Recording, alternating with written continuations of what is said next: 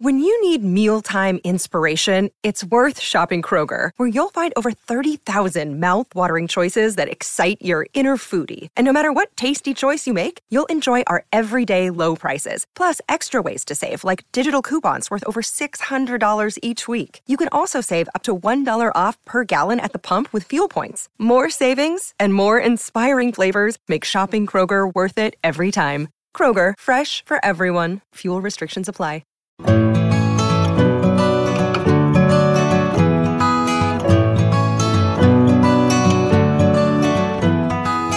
Welcome to the Flying Solo podcast, a show for those going it alone in business. If you're working solo or have dreams of starting up, you'll find support, inspiration and advice at Australia's largest and liveliest small business community. Find us at flyingsolo.com.au or join us on Facebook. Here's your host, Robert Gerrish. My guest is Kate Groom, one of the founders of Smart Franchise and the Franchise Accountants Network. Kate has worked with franchise businesses for almost 20 years, starting with Quick Copy Australia, where she led financial improvement, business planning and benchmarking. Later, she was general manager of Signwave for a little over 6 years. Today, her business runs seminars, workshops and consulting services for franchise groups, providing practical resources to enable franchises to run more profitably. And our topic is to explore whether buying a franchise is a smart move. Hello, Kate. Hello, Robert. Nice to be with you today. Well, look, it's great to have you here, and it's been a while since we've spoken, so I'm dying to dive into this whole topic of franchises. Now, just to kind of get started on it, I've always been led to believe that running a franchise or that buying a franchise business has a greater likelihood of success. This is often the story that's kind of put out by franchise groups. Is that your understanding? And if so, why is that? Well, yes, it is a story put out by franchise groups, and there's some truth in it, I would say, okay. But it's worth understanding what that really means. So if I was to start Kate's coffee shop, yes. Whilst I'm an enthusiastic drinker of coffee and I know what good coffee tastes like, it would be probably quite difficult for me to do that and make a go of it. Because I don't know very much about running a coffee shop in terms of the detail. Yep. And I think I'm pretty cluey about a whole lot of things to do with running and starting a business, but maybe not a coffee shop. Maybe not a coffee shop. Okay.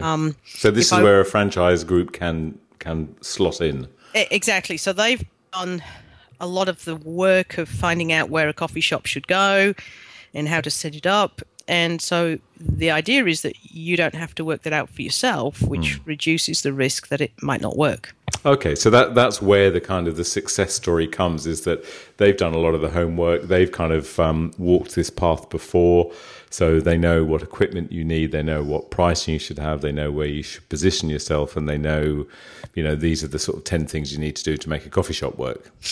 That's exactly right. Yeah. But what that doesn't mean is that you couldn't start a coffee shop and have it work without it being extremely successfully on your own. So where I live in a part of Sydney which doesn't have very many franchised coffee shops.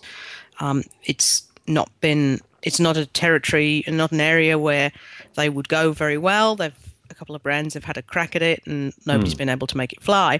But there are a couple of amazing independents run by just absolutely dedicated, hardworking, effective small business owners.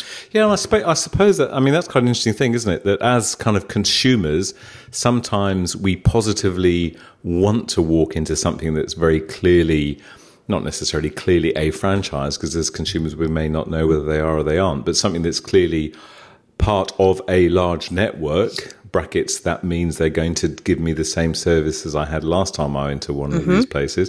Versus sometimes we want to go in somewhere that's sort of custom and bespoke and hand-built and clearly not one of those places. That's absolutely right. And let's stick with the coffee example. I lived in Seattle for a couple of years, which is a center of the coffee world. Right. And I bought my coffee at a small chain of shops that was independent. And Seattle's well known for its fantastic independent coffee shops. It's also well known for being the home of Starbucks. Right. Which is a form of coffee that I don't particularly care for. But when I travelled around the States, one of the really good things was that if you went into a Starbucks, you knew what you were going to get, and it was better than no names brand coffee.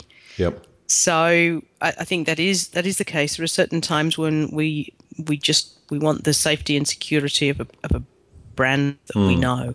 Yeah, and look, and just going back to that thing then about a franchise like to be more successful, I suppose also what this can do, though, is it can lull the prospective franchisee, that is someone who's looking to buy a franchise, sometimes into a slightly false sense of security, because whilst on the one hand you've got somebody, brand X saying we can help you make your coffee shop work, it's quite possible that the person looking at starting the coffee shop has got plenty of money but no sort of sense of who they need to be to really succeed in customer service and motivating staff and creating a nice atmosphere. So presumably that can also cause to the failure of some franchises a mismatch. That is a really great point, Robert.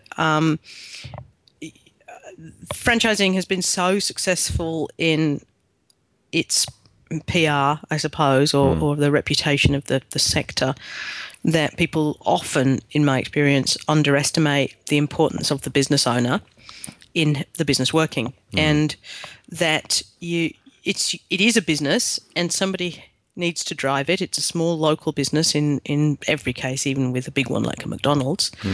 And as the business owner, you do need to be responsible for a whole lot of things.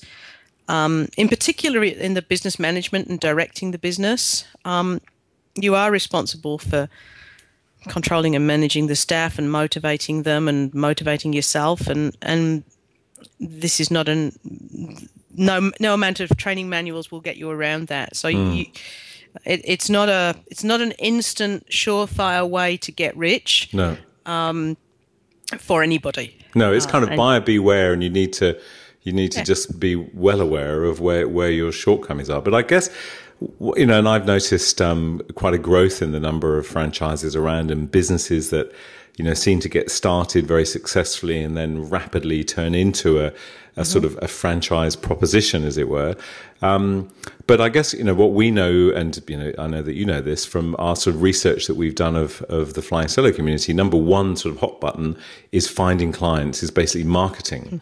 And I guess that's one thing that where in some situations, somebody thinking of starting a business, but who maybe knows they have a weakness in marketing, or it may be a weakness in financial management, at least with a good, successful franchise, with runs on the board, you can plug into some of their brand's success, can't you? Which is, again, a good reason that it does appeal to some people.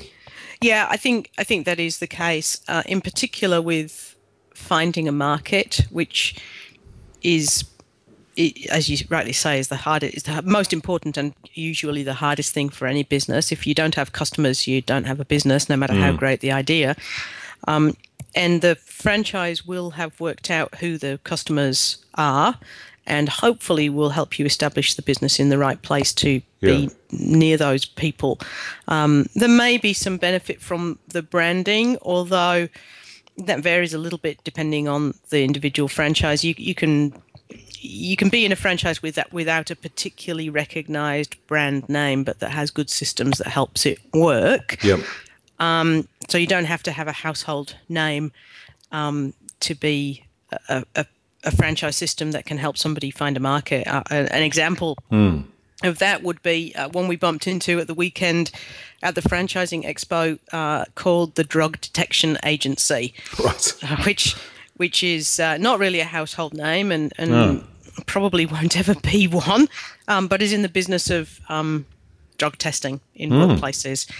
And so they've got a very particular market and a well-established business. Yep. Not a well-known brand, but they know exactly who their target market is. Yeah, not a well-known brand, but presumably a brand that's got immediately got a bit of kudos and got something behind them. So somebody who's someone holding that brand and knocking on the door of an employer or a school or wherever they go, needs to have that behind them, or will benefit from having that behind them. Why don't we have a look at the cost of this? So what, I mean, I know this is a hard question because I know that there's, how long is a piece of string, but typically what's the cost of buying into a franchise? Maybe a couple of examples. What does it cost to get going in a franchise? Yeah, so the range goes from around about the $30,000 level to get into a system. Yep. That would be, typically that's for a home services type business. That would be your lawn mowing, house cleaning. Okay. Doggy walking, doggy washing. Dog walking. Yep. Where you're really just looking at a franchise fee, maybe some marketing, a little bit of training, and probably a vehicle. Yep. To well in excess of $1 million and multiple millions if you're looking at the McDonald's type of businesses. I would say that the majority of the brands that you would see out there or that you would encounter relatively easily, either surfing the net or looking at magazines or going to an exhibition, would be in the $200,000 to $500,000 level.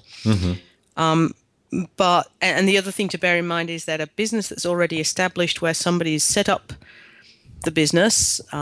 So this is a franchisee who's done the work and now wants to move out? Yeah. Yep.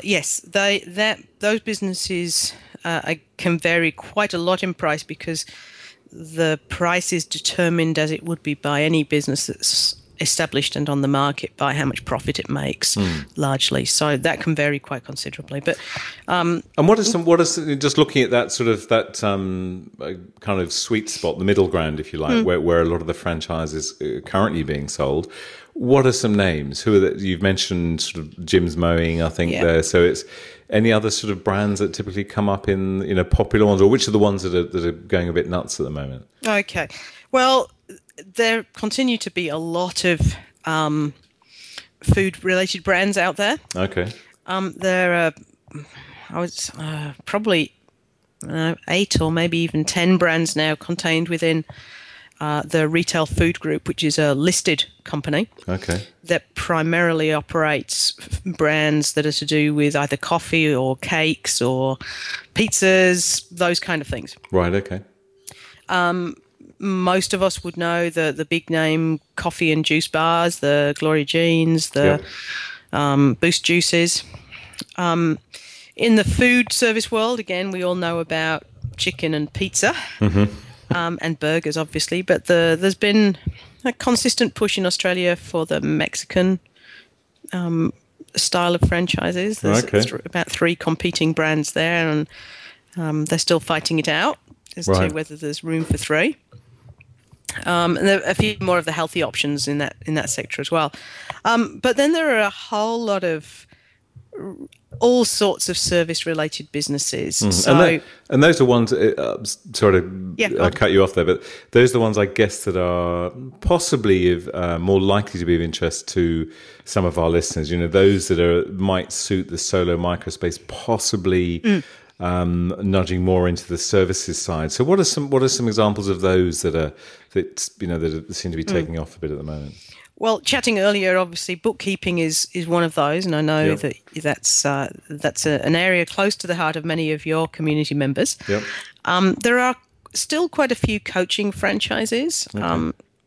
I think the glory days of coaching franchises in terms of proliferation of brands may have passed, but there's still a good number of those, and a few in the executive coaching space these days. Yeah. Mortgages and financial services are still popular. And real estate, although that's a bit of a niche. We've come across some unusual service franchises recently. We found one that is into real estate photography. Oh, okay. So the people who take the pictures of your property when you want to sell it, yes, and do the other related services around that. There's a franchise that does that. What an interesting idea. So I guess that's lovely, because I suppose what's happening there is the founder of that realised that to negotiate with a whole kind of real estate chain is maybe 1 or 2 conversations, and you could get an okay all around the country. You could plug into the whole of their network. It's like a franchise feeding off a franchise. That's exactly right. And they've built an infrastructure behind it to make that easy for photographers to service that market and do it efficiently. So that's one. I mentioned the drug detection people, which is an interesting one that we've just found out about. And who is using that? Is that employers, or is it schools, or is it kind of anyone and everyone? Employers. So there's some obvious ones. Airlines use it. Yeah. The sporting industries use drug detection. Yep. Obviously, manufacturers do. They want to be sure that their workplaces are safe. Apparently, it's being seen more even in white-collar businesses. So that's a particularly niche business, but I think one that's certainly on the up, I would have thought. I think it has got some upside. It's a good piece of workplace policy. They also do training and things related to that, so it's not just the chemical testing. Right. The other things in this kind of space, optometry is another niche area where the large optometry brands are generally franchised. So huge range of things that can be franchised in the service space. Notwithstanding, there are some little challenges around that. When you're selling a service, it's as a franchisor, it can be reasonably hard to control what happens when your franchisee isn't a franchisee anymore. But it's still a very strong part of the market. Okay. That comment there, then, that's what you're saying, where someone has maybe, like the drug detection person, builds up a nice client list and then says one day, well, I don't want to work with you anymore, I'll do this on my own. Which in drug detection is extremely difficult because you need a lab and all sorts of testing. Maybe that was a bad example. But coaching would be one of them. Okay. But surely the franchisor has contracts to stop this. Yes, they do. They do, but those things actually there's some challenges with forcing somebody into a position where they can't use their skills in a future life. Of course. Yeah, and I guess that, thinking about the franchisor for a moment, there, it sounds like such a lovely notion. I remember working with a guy years ago who went quite a long way down the path and then decided not to franchise his business, and it looked just so goddamn attractive. Here's all my knowledge. I bundle it all up. I flog it for 20 grand a time. How hard can that be? And it sounds like a lovely business. Yes. But then, we've all seen and heard that so many stories. I remember reading one not that long ago of some franchisor who arrived at Sydney Airport from the Gold Coast and was met by about 50 franchisees ready to lynch him. Mm-hmm. Those are not uncommon stories, because the franchisor's job, you kind of have to constantly keep your franchisees fed and up to date and motivated, and all. It's quite a task, isn't it? Yes, it is.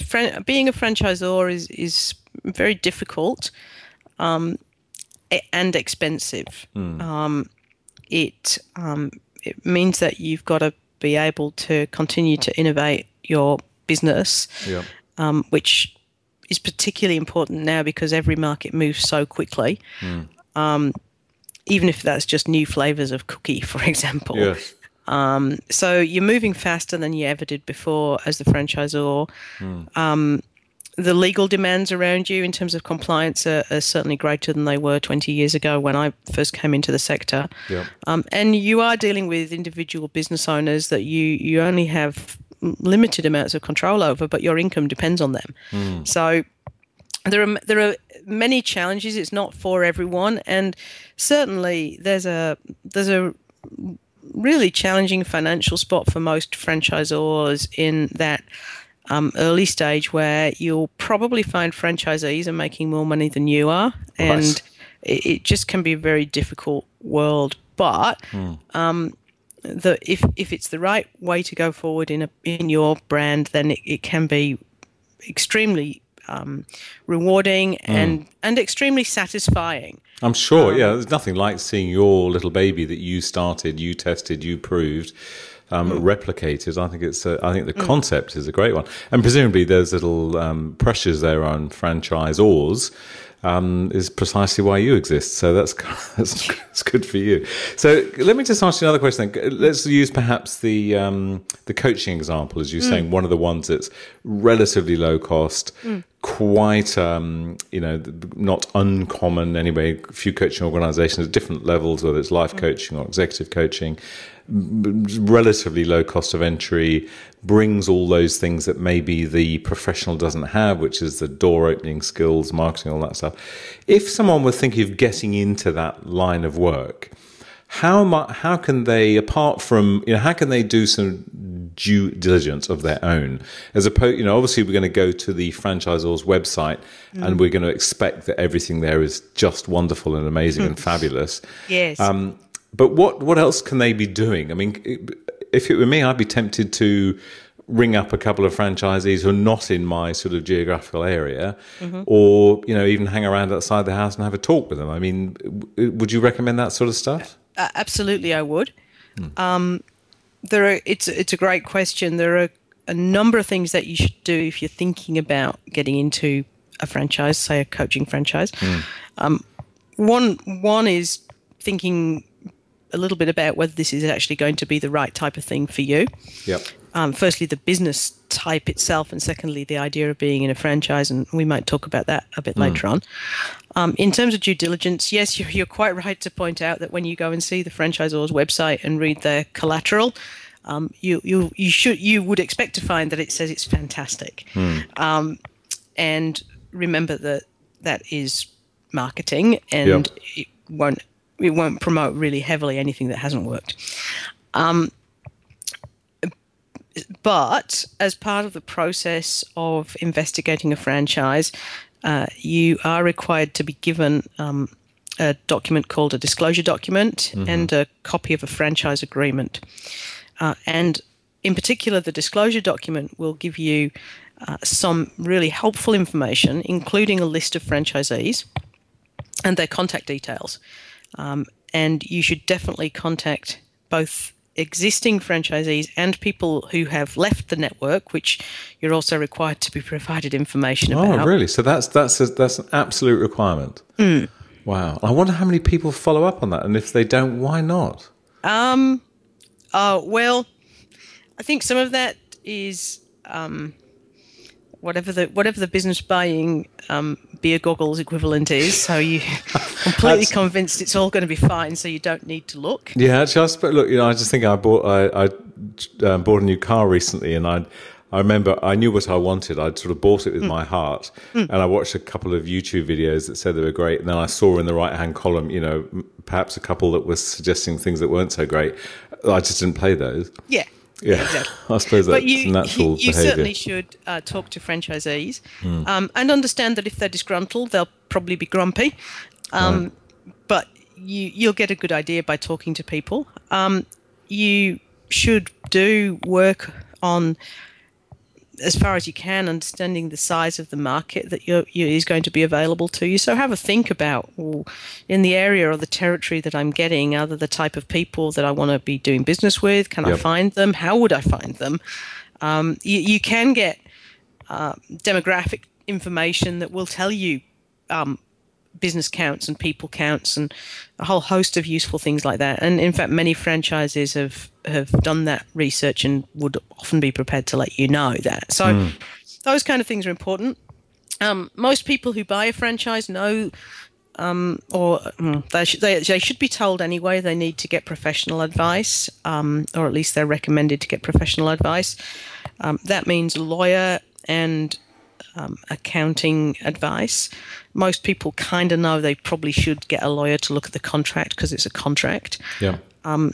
Many just give a wide berth to the idea of having an accountant look at the numbers, which is not a smart move, because accountants, whilst they're usually not the most effusive and enthusiastic about people buying a business, in particular franchises, which they often struggle with, they will give you hopefully a bit more of a balanced perspective. Good advice. Yeah. And tell me, and this is it's probably me just showing my complete ignorance. If I saw a franchise business in the US that I liked the look of, could I literally just buy that for Australia? Or I can't believe it works that readily, does it? Well, pretty much. If you've got the cash and you meet their requirements, and you thought that it could fly over here, yes, you could become a local master franchisor. Yeah, no, I wasn't thinking about being the franchisor, but just being the franchisee. Australia, I know, has got pretty strict franchisee regulations that I know ASIC keep a close eye on. But presumably, then, if I saw a doggy grooming service in the US that just looks a damn sight better than the ones here, I couldn't just kind of buy that off the shelf. It wouldn't be that easy, would it? No, it wouldn't. You'd still have to jump through the same hoops as from the code point of view, which are there to protect you. So the regulations are there to protect, in particular, the franchisee, because they're the weaker party in that relationship. No, you couldn't just go and buy one from overseas. No, okay, that's fine. And look, one question, I'm not expecting you to name names because it wouldn't be a good business decision, but are there many franchisors out there that just really, really, really shouldn't be doing this anymore? There's some pretty iffy things. I mean, should we be going into this being very cautious? Look, I think... or is it just like any other sector? There's always going to be a few iffy people. There are always going to be people who either fly flagrantly in the face of the law, or who skirt around the edges.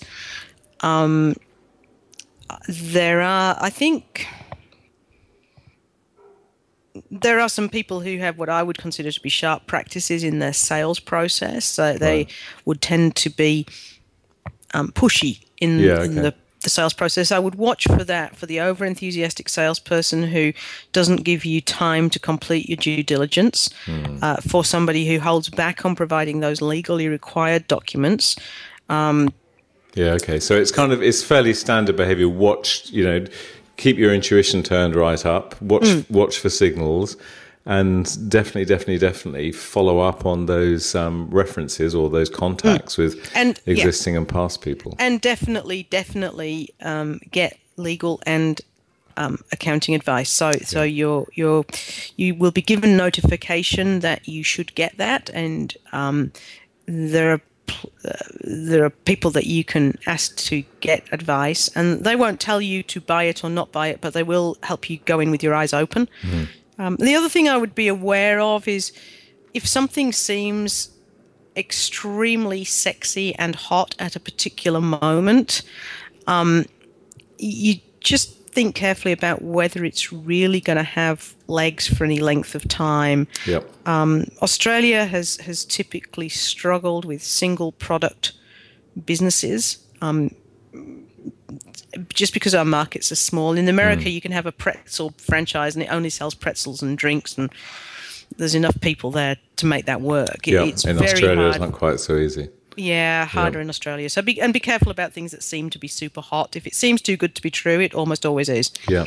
I'm guessing from a franchisor's perspective that the ideal, the dream kind of person, well, probably not the dream person for the franchisor that's really looking to help someone grow a very sustainable business, but for the other sort of franchisor, it's someone who's just been laid off with a nice big fat cash settlement, no real idea what to do, but just can't see themselves working underneath anything other than a big sort of fascia that's got a well-known brand on it. They must be just a dream punter, I should think. Anyway. I guess. Look, franchisors like cashed-up buyers. There's no doubt about that. The good franchisors, by which I mean responsible ones, don't just want somebody who, in the old days, we would describe as passing the, have you got a check and a pulse test. It is your brand, and a problem franchisee is an expensive thing to have in your network for a whole bunch of reasons. Cool. So you want somebody who doesn't just want a nice, safe place to wait until they can retire. Yeah. You want somebody who's motivated to do something with that money and work hard at it and be a little bit entrepreneurial in the sense of, driving their own future, not just waiting for a safe place to hide. One tip I would suggest, and I don't know how practical this is, but having, you mentioned a little earlier, my sort of relationship with a group of bookkeepers at the moment. I went to their conference last year, and it was wonderful. I was surrounded by 150 bookkeepers who were all, to a man and a woman, delightful company and so goddamn happy in their work. And even when you're hanging around the bar at 11 o'clock at night, do you think, well, if there's any goss to be had, I'm going to hear it now? Not a whisper.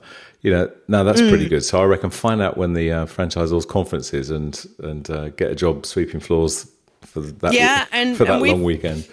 We've certainly met a handful of franchisors who will have their end stage prospective franchisees. So people who are some way down the process come along to a conference. A couple of them will do that. That's a great idea. Now, talking about end stage, and you mentioned a bit earlier on this notion of buying an existing franchise business. What is the typical exit for a franchisee, and is an exit kind of built into the very setup of the business? Another really good and very important question. So, what's important to understand with a franchise agreement is that they are fixed term agreements. So they may have renewal options in them, but they're often either 5 years with a renewal for 5 years or 10 years plus 10. I think McDonald's is 20 plus 20. But they are fixed term. What that means is at the end of the franchise term, the franchisor can decide that they don't want to renew your contract, in which case your business goes away. So it has no value at that point. And it's really important to understand that. Wow. Now, in practice, most franchisors don't tend to do that, but sometimes they do, and it can catch people out. So, for example, let's say you bought a coffee business in a suburb where suddenly no one drank coffee. The franchisor might get to the end of the franchise agreement and say, look, we just don't want you to stay here because nobody drinks coffee in this suburb anymore. We're not shifting enough stock through you. Sort of thing. Well, there's no market for it. It's just not. We can't pay the rent. You can't pay the rent. It's silly. We just won't take that on. And so your business essentially goes away. Now, that doesn't happen very often, but it is something you should understand. What it also means is that you need to think before you get to the end of your term about whether you want to sell your business, which often means that somebody can get a whole new franchise term, and if you don't want to stay there, you can usually do that. So one of the exit strategies is that you can sell it to someone else. Right, and this will all be in each franchisor's agreement. It will, yes. Okay. Yeah. Right. So the options are you can get to the end of the term and close it, go away, it all finishes. You can, at some point during the term, you can sell it. There are various ways that actually works. And those would be the two most common ways out. Yeah, okay. But again, it's often one of those things, isn't it? When you start a business, I know we're all told start with the exit in mind, but who does that? No one. No one. But again, it should be a very key part of your kind of decision process when you're buying is, okay, 10 years, 5 years, 15 years down the track, what am I going to want to do with this? And what does the agreement allow me to do with this? Absolutely. And in the meantime, probably more particularly, what does that mean for how fast I need to repay my loan if I took one out to buy the business? Yep. That's probably an early stage decision. The question of exit, most of the people that we speak to would probably say a question of thinking about exit is probably something you'd do after you'd been in the business maybe 2 or 3 years. You've got it working, it's established, you're starting to look 2 or 3 years down the track, and at that point you're going to start thinking what's going to happen 3 years out. Yep. So you're right that hardly anybody thinks about the end when they start, and to be honest, if we all thought about the end of anything before we started, we would never get started on anything. So this is a nice segue to my closing question. Okay. So look, Kate, thank you so much for sharing all your experience. It gives a really good insight into franchise or franchisee, decisions to be made. Really valuable. Thank you very much. So for people that want to find out more about you, they should head along to which of your domains should we direct people We've got a couple. Okay. The bit of our business that looks after education is smartfranchise.com.au. Okay. And the bit of our business that is about pulling together a network of accountants and providing people who are coming into franchises or who are existing franchisees with better accounting advice through that network of independent accounting firms is franchiseaccountants.net.au. Fantastic. Well, look, now, look, my closing question to you, a question that I ask everyone, and it's a bit of a left field given the sort of nature of the discussion we've had, but I'd just love to know, with you, who's been the greatest influence on you, and what did they teach you? What do they bring to you in your work? Okay, it's a good question. I've actually got a couple, and it's hard to pick, but two that are significant for me was that I was in a group called the Executive Connection for a number of years, which is a kind of a peer support group, but it's a mentored system. And Tom, who was the chair of my tech group, was a great mentor for me when I was running a business as a franchisor. And he probably, more than anybody, helped me see that even in difficult circumstances, the job of a leader isn't to quit when the going's tough. Right. And when you're running a business, you have to make a lot of difficult decisions, and nearly always the path isn't clear. And he was particularly good at reminding all of us in the group that is part of the job of the leader, and if you don't like that, you better get out of that seat. That's very good learning. And so that was great. Number one, and, Tom. Yep. Yeah, and the second one, really, I can't go past acknowledging the contribution that Peter, my business partner, has made in terms of my business and life development. I'm very blessed that I have an amazing business partner. And the things that we've probably learnt together in that journey, which, as anybody knows who's been in business with somebody else, being in a partnership is exceptionally difficult. That it works best when you learn to collaborate rather than seeking individual glory. I think that's been something that we struggled with, to be honest, at stages. But I think we've got that one pretty much tamed now, and it's been good to do that. Fantastic. And the other thing that he taught me was a business model which we call the billy cart model, which really goes a bit like pushing a billy cart down a hill when you're a kid. Often it's good just to give something a push and see how it goes, and then see how you can improve it. And that for people who are mostly prone to I'm certainly prone to wanting to dot the I's and cross the T's. Okay. That's been a good lesson. It's not always the right way to do things, but it can be very effective. No, that's great, and I just love that image of a billy cart. That's a good one, and you don't have to start at the top of a very big hill and push like hell. You just start at a small gradient, don't you? Then you have a look and go, well, actually, that wheel's a bit wobbly. You'll tighten that up, and maybe it doesn't steer as well as it should. No, that's a great one. Lovely. It is. Good. Okay, well, Kate Groom, thank you so much for joining us and sharing your thoughts with the Flying Solo community. Thank you. My pleasure. Thanks, Robert. Thanks. And that's where we'll leave this show from Flying Solo and your host, Robert Gerish. We'd love to receive feedback, even a brief review for those listening via iTunes. If you're planning to start a business or rejuvenate the one you're in, check out our bestseller, Flying Solo, How to Go It Alone in Business. It includes everything you know about working on your own. And of course, we invite you to dive into the resources and supportive community at flyingsolo.com.au.